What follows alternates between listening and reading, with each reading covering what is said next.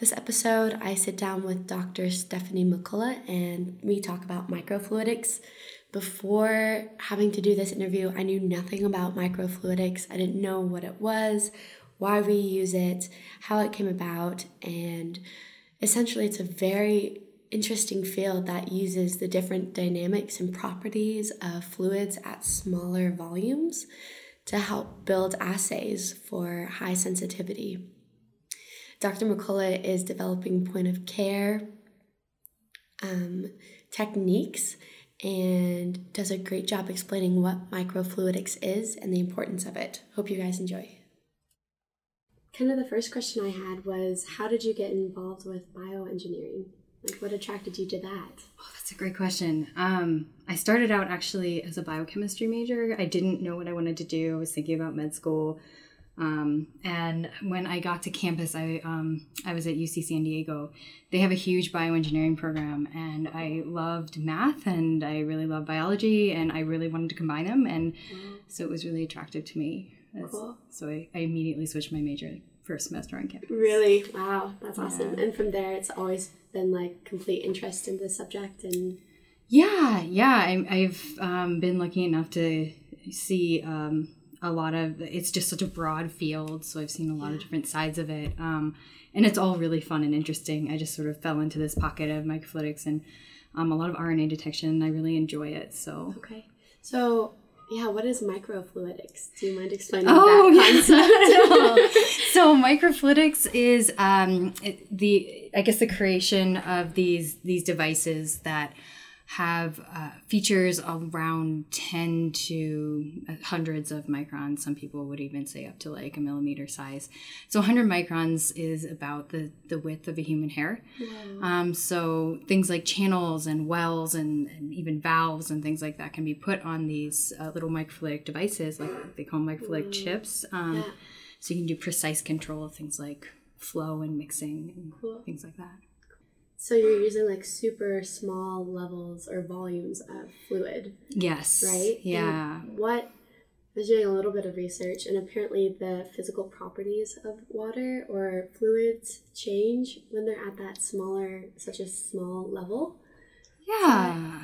I think the bigger thing is you're dealing with what we would call sort of laminar flows, so very, very orderly, sort of non-chaotic flows that are very easy to control. Okay. And there's also big differences. There's a big surface area to volume ratio, so if you think about it, you have these tiny, tiny little volumes, so there's a lot of surface area per volume, so that can be both a big help, or it can also hurt your assay depending on what you want to do. Okay, cool. And so what are you using these micro droplets or microfluids for?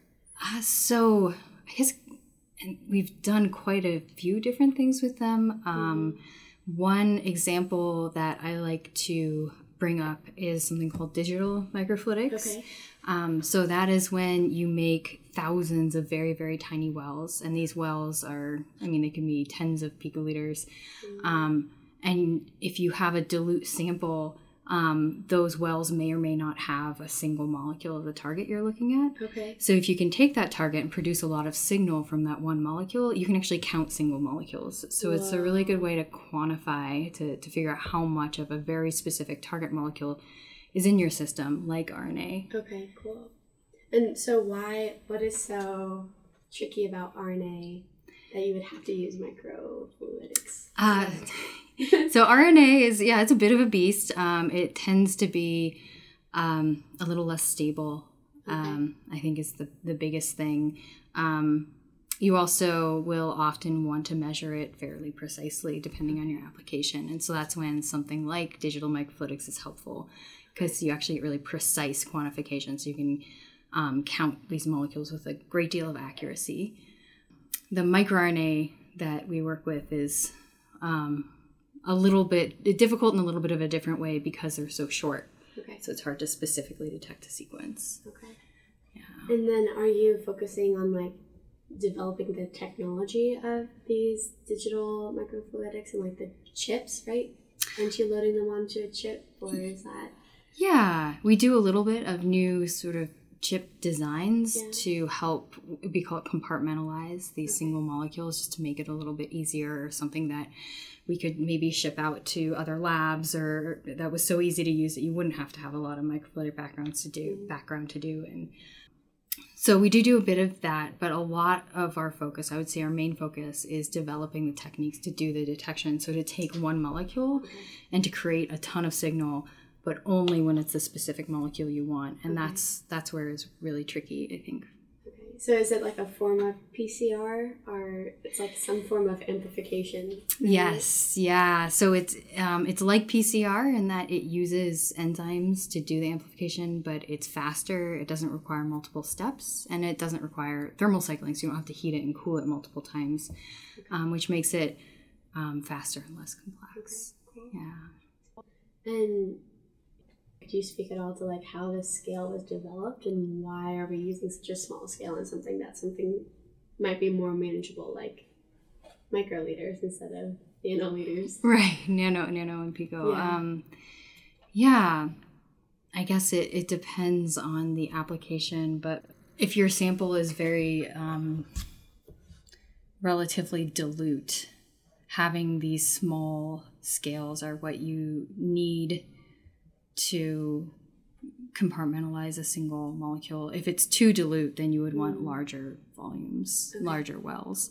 And you can do that. You can actually make really big wells. It just takes up a little more space. So it is flexible in that sense. Yeah. Cool. And then what are some of the implications that this technique might hold? So we're really interested in using it for rapid diagnostics. So, for example, a lot of the microRNA biomarkers we work with, they're harder to use because there isn't a really rapid, cheap detection technology. And right now you would do a PCR, so you would need a lab with a thermocycler. And if you want to do something quantitative, you have to actually have a real-time thermocycler, so you have to take a picture with every cycle. This is an endpoint detection technique, so you just take a picture of the device at the end.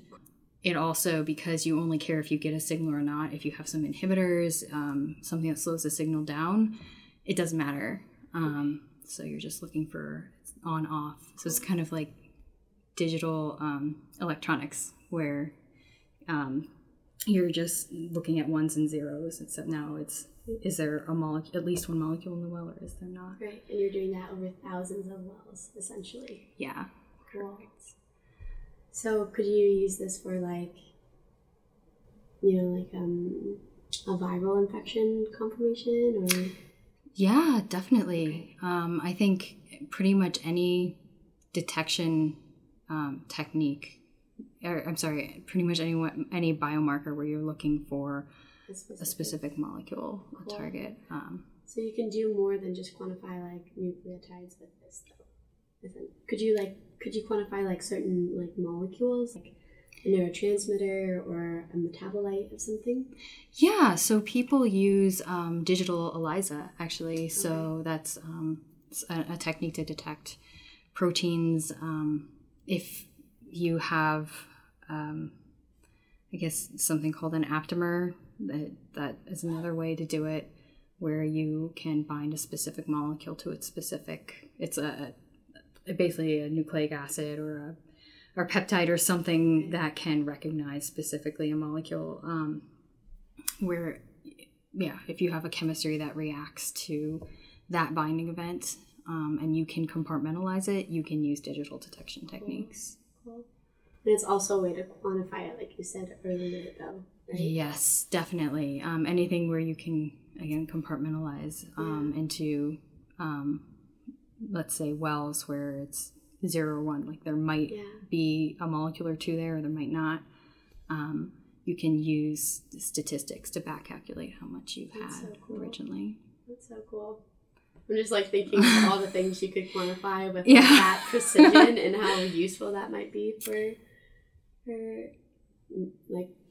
So I work in the ER, and so we get a lot of like testing and like there's a high sensitivity troponin test for heart attacks. So, and we just switched over to that, and I'm sure that has to deal with microfluidics to a certain extent. Yeah, I'm not as familiar with the details, but I have heard of that test. Yeah, or like, you know, like HIV infection or something like that. Yes, I've actually seen it specifically used for measuring HIV viral load, especially at, you know, really low, I guess, low concentrations of HIV, because your concentration of a single molecule in a well is fixed. Mm-hmm. So it's always going to be at that concentration, and if you have a limit of detection, you just have to fix it so that it's going to fit with that one molecule per well. Right.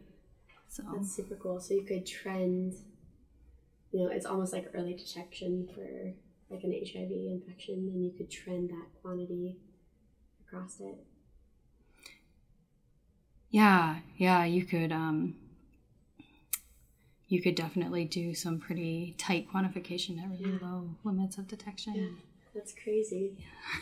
So what you're describing is like an interface between biology and like digital technology almost? Yeah, it really is. Yeah, so like, are there any other similarities between like 0 and 1s, or like where did we come up with this idea to mimic something digital into something biological? Yes, that's a great question. I guess there were people working in microfluidics who came up with this idea a while back, and I apologize, I don't remember off the top of my head who was it, but it's been around for years, and I think people just realized that this was something that was possible, and it's something that really changed. It was a game changer for electronics, and that we could use this for more, you know, chemistry, biology. So it definitely does increase robustness of your measurement. Cool. Sure. And then how are you creating these micro drops? Like, how does that technique work? Oh, so, I mean, there's quite a few ways to do it. So in our lab, we just have wells that we can fill sort of out. We have a channel with side wells, and those side wells can be filled. And then the center channel, we fill it with like a mineral oil. So something so that all of the side wells aren't connected to each other, because they're something aqueous. So there's no crosstalk. I also have a colleague here, Dr. Connie Chang, who actually makes droplets by similar to how you would make droplets. And I don't know if you're familiar with flow cytometry. Slightly. I think we talked about it in one lecture in my undergrad. Yeah, no, it's definitely not common knowledge. It's essentially having two phases. One phase, let's say in our case, would be an aqueous phase or a water phase in the center, and then an oil phase coming in from the sides. And if you can adjust the relative flow rates, you can actually get sort of droplets jetting and breaking off. Sort of if you turn your faucet on just a little and you see droplet breakup, it's sort of like that, except on a very controlled time scale. So, or I guess length scale. But yeah, there's several different ways that you can do it. That's super cool. That's crazy to think about. And then I was reading also something about, so the laminar flow, essentially means that those molecules of liquid are staying together, right? And there's not really an intermingling of the streams if they were to run parallel to each other. Yeah. So if you flow two streams together in most microfluidic devices, you'll just see very, very, if let's say they're different colors or there's a way to track them, very slow diffusion between the two streamlines. So people have actually used that for detection, where they have a tagged molecule, and if it binds an antigen, the diffusivity of the tagged molecule slows down, for example. So yeah, there are ways to sort of harness that if you want to for these assays. And then how do you make these micro pumps and micro valves? Like, how tiny? Yeah, it's there's a couple different ways to do it. I think the one that's the easiest to describe, and really it's sort of beautiful and simple, is a quake valve where you have multiple layers. You have like a layer with a channel in it, and then a really, really thin layer of stretchy membrane. Okay. And then a layer with another channel over it. And so the bottom layer you can fill with air, and it'll stretch the membrane up and block the channel. So anytime that you put pressure on the bottommost channel, it'll push up on that membrane and block the channel above it. How does math play or tie into this whole bioengineering, microengineering? Yeah, it pops up everywhere for me. I mean, I guess in what I do. So, for example, if you have all these compartments and you count how many compartments are positive, you actually have to use statistics to figure out how many molecules you had originally, because some wells might have 1 molecule, some have 0, but some might have 2 or 3. Okay. They're just going to turn up positive. Okay. So that's going to be statistics. There's math involved in calculating fluid flow. So let's say you're culturing cells on a chip and you don't want them to see more than a certain amount of shear stress, because it might destroy them. You would need math to calculate that, or to calculate flow rates. Heat transfer. So I do reactions on these chips. I want to know how hot is the center going to get. So you calculate that using heat transport. Yeah, and then I do quite a bit of chemical reactions too. That's really the main focus of my research, is these chemical reactions. So that's a lot of reaction kinetics, which is, again, a fair amount of math. It's ordinary differential equations. So it sort of just pops up. Cool. So it's like total multidisciplinary. It is. Almost everything involved, it seems like. Yeah, I mean, it's one of the things I really love about bioengineering is I get to talk to people who are biologists, who are mathematicians, other types of engineers, and it's so fun to hear their knowledge and their take on science that's totally different than my background, and it makes it so much more fun, at least for me. So I've been very grateful to sort of sit at that interface and get to interact with all these really cool people. That's super cool. Cool. And then, so you mentioned like cell culturing. Mm-hmm. How does that? Are you culturing like a single cell in a drop? You can do that, yeah. What? So that's what Dr. Connie Chang does. She does a lot of like single cell studies, like single cell infection events for influenza.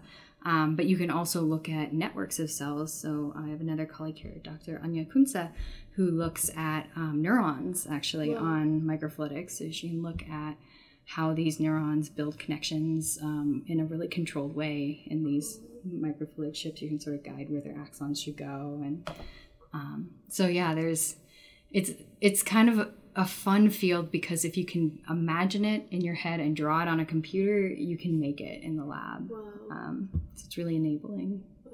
It's almost analogous to pixels of an image, almost, right? Like the more pixels, the greater quality, more control, the more information there is.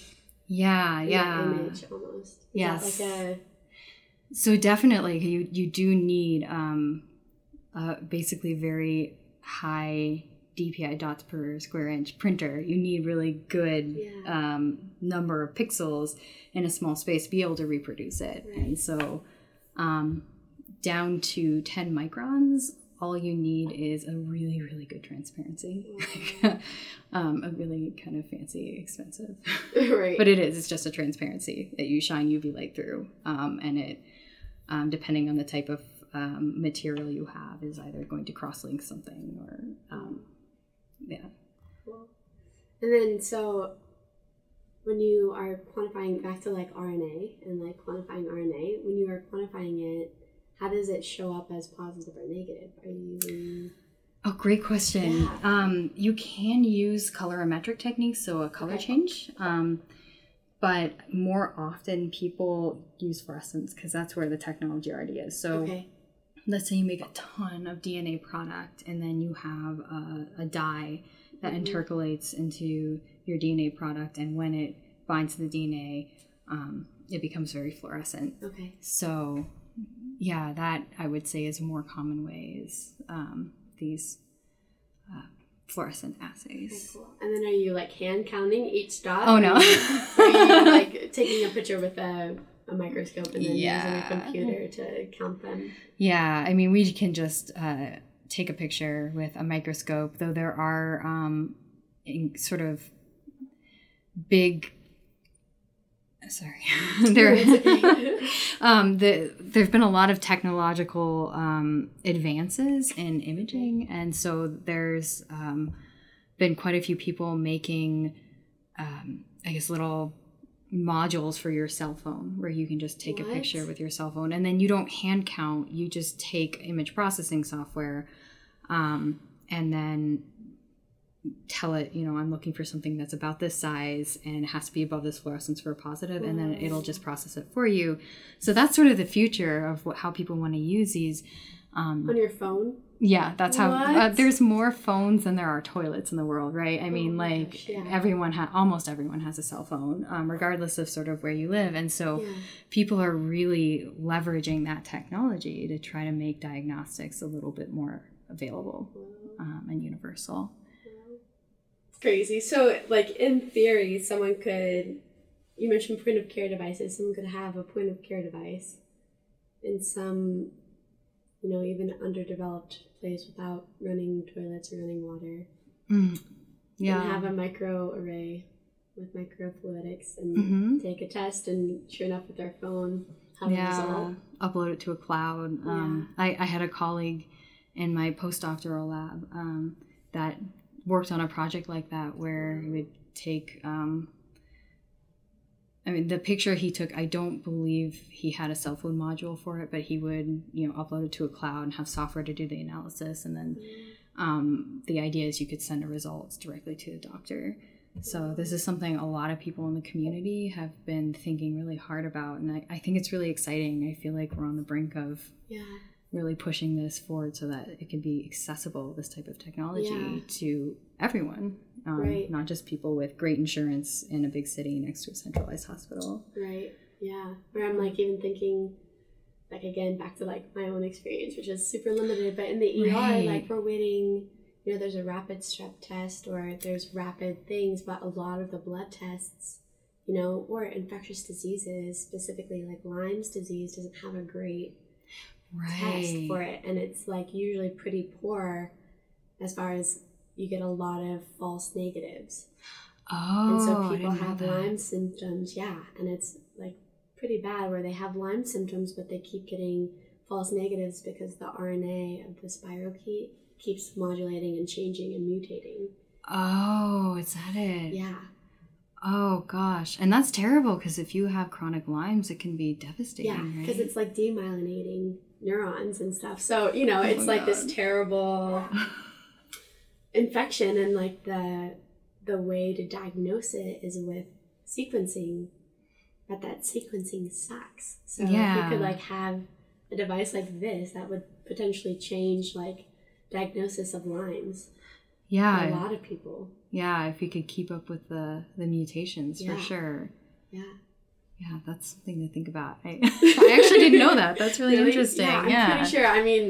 Definitely do the due diligence, but everyone I've known, because that's the thing about Lyme's disease, is its symptoms vary so greatly, because it's they're oh, they have heavy metal poisoning, they have a demyelinating symptom, they just are autoimmune disorders, whatever, right? And it's really hard to pin down because I think they get significant false negatives on the test. Oh, wow. Yeah. But that's crazy. So who knows? Maybe in the next couple of years, this will be the next thing. It's definitely something to look into. My interest is piqued. Thank you. Yeah, totally. One thing I wanted to talk about, and this is a little different, but biphasic DNA amplification. Oh, yeah. Yeah, so that is just one of the technologies that we developed here in my lab. So essentially, this is the side that is trying to figure out a better way to give a good on-off signal, and we're trying to make something that is what's called ultrasensitive, so that it's very, very responsive once you hit a certain threshold of input molecules, so that we could really easily count our output, or we could make DNA circuits that sort of had more of a yes-no answer, even if it was in a tube, yes, you have more than this amount of biomarker, or this relative amount of biomarker. And that was our original goal. And then we ended up stumbling across this amplification reaction, something that would create a lot of signal in the presence of a target molecule, that was biphasic. And for us, that felt really perfect because we're doing something that is supposed to be yes, no, on, off, and it had sort of a lower level amplification, and then it would jump up into this really, really high level output where we could see tons and tons of signal.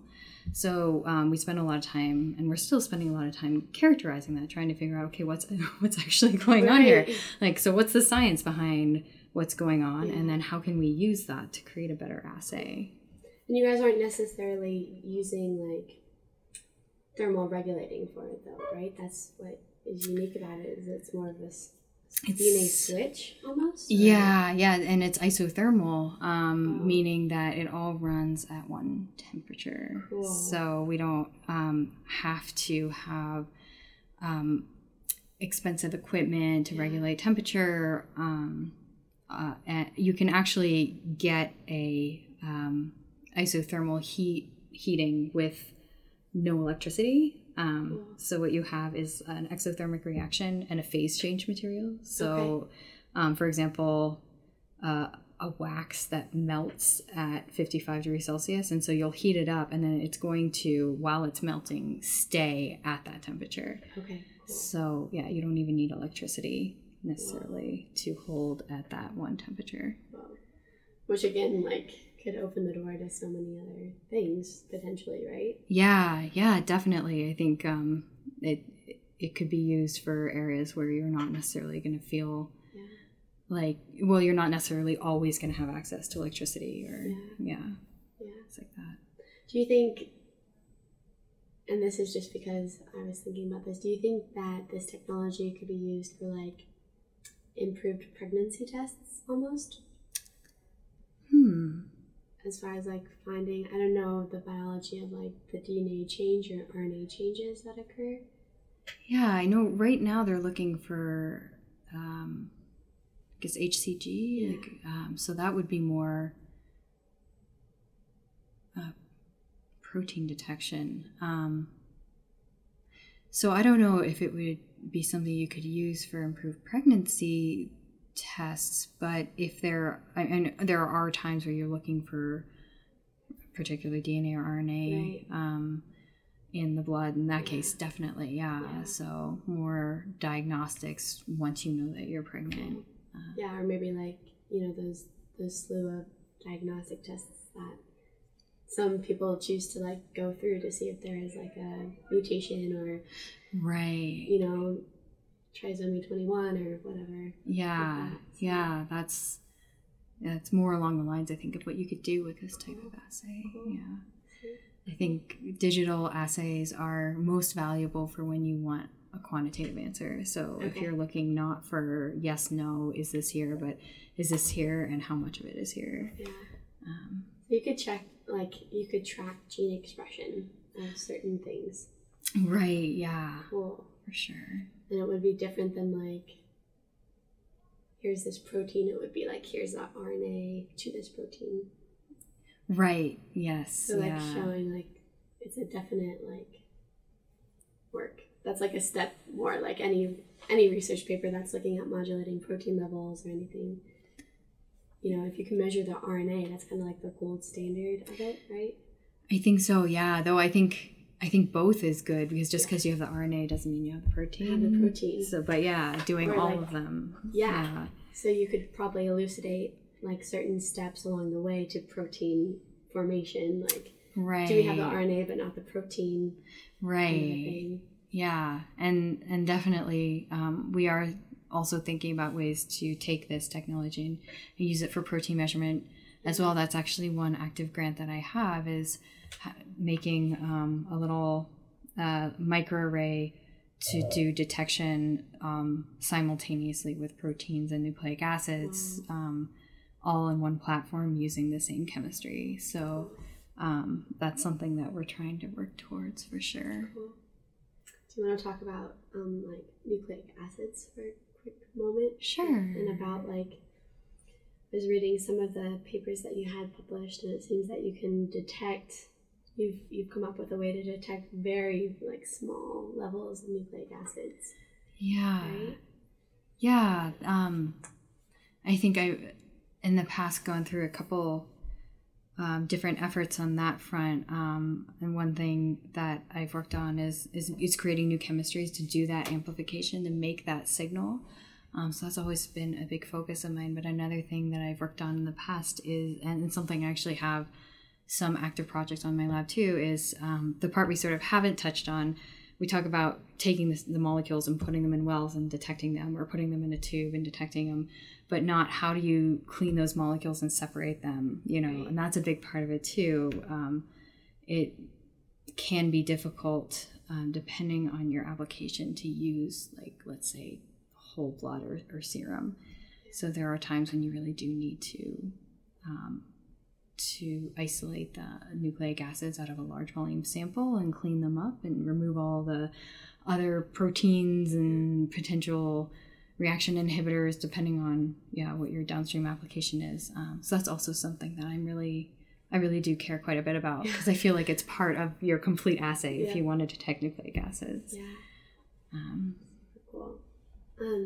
If someone's interested in this subject, is there like a good website or a good book or something that you can recommend that they look at further? Oh, that's great. That's a great question. So I guess it depends on sort of where you're coming from, which side of it you're coming from. I guess if you're more coming from the biology side, I think there are a lot of really great review papers out there over the years that talk a lot about, I would hone in on one tiny little part of it, like cell culture. Right. If you're interested in cell culture microfluidics, or diagnostics, if you're interested in that.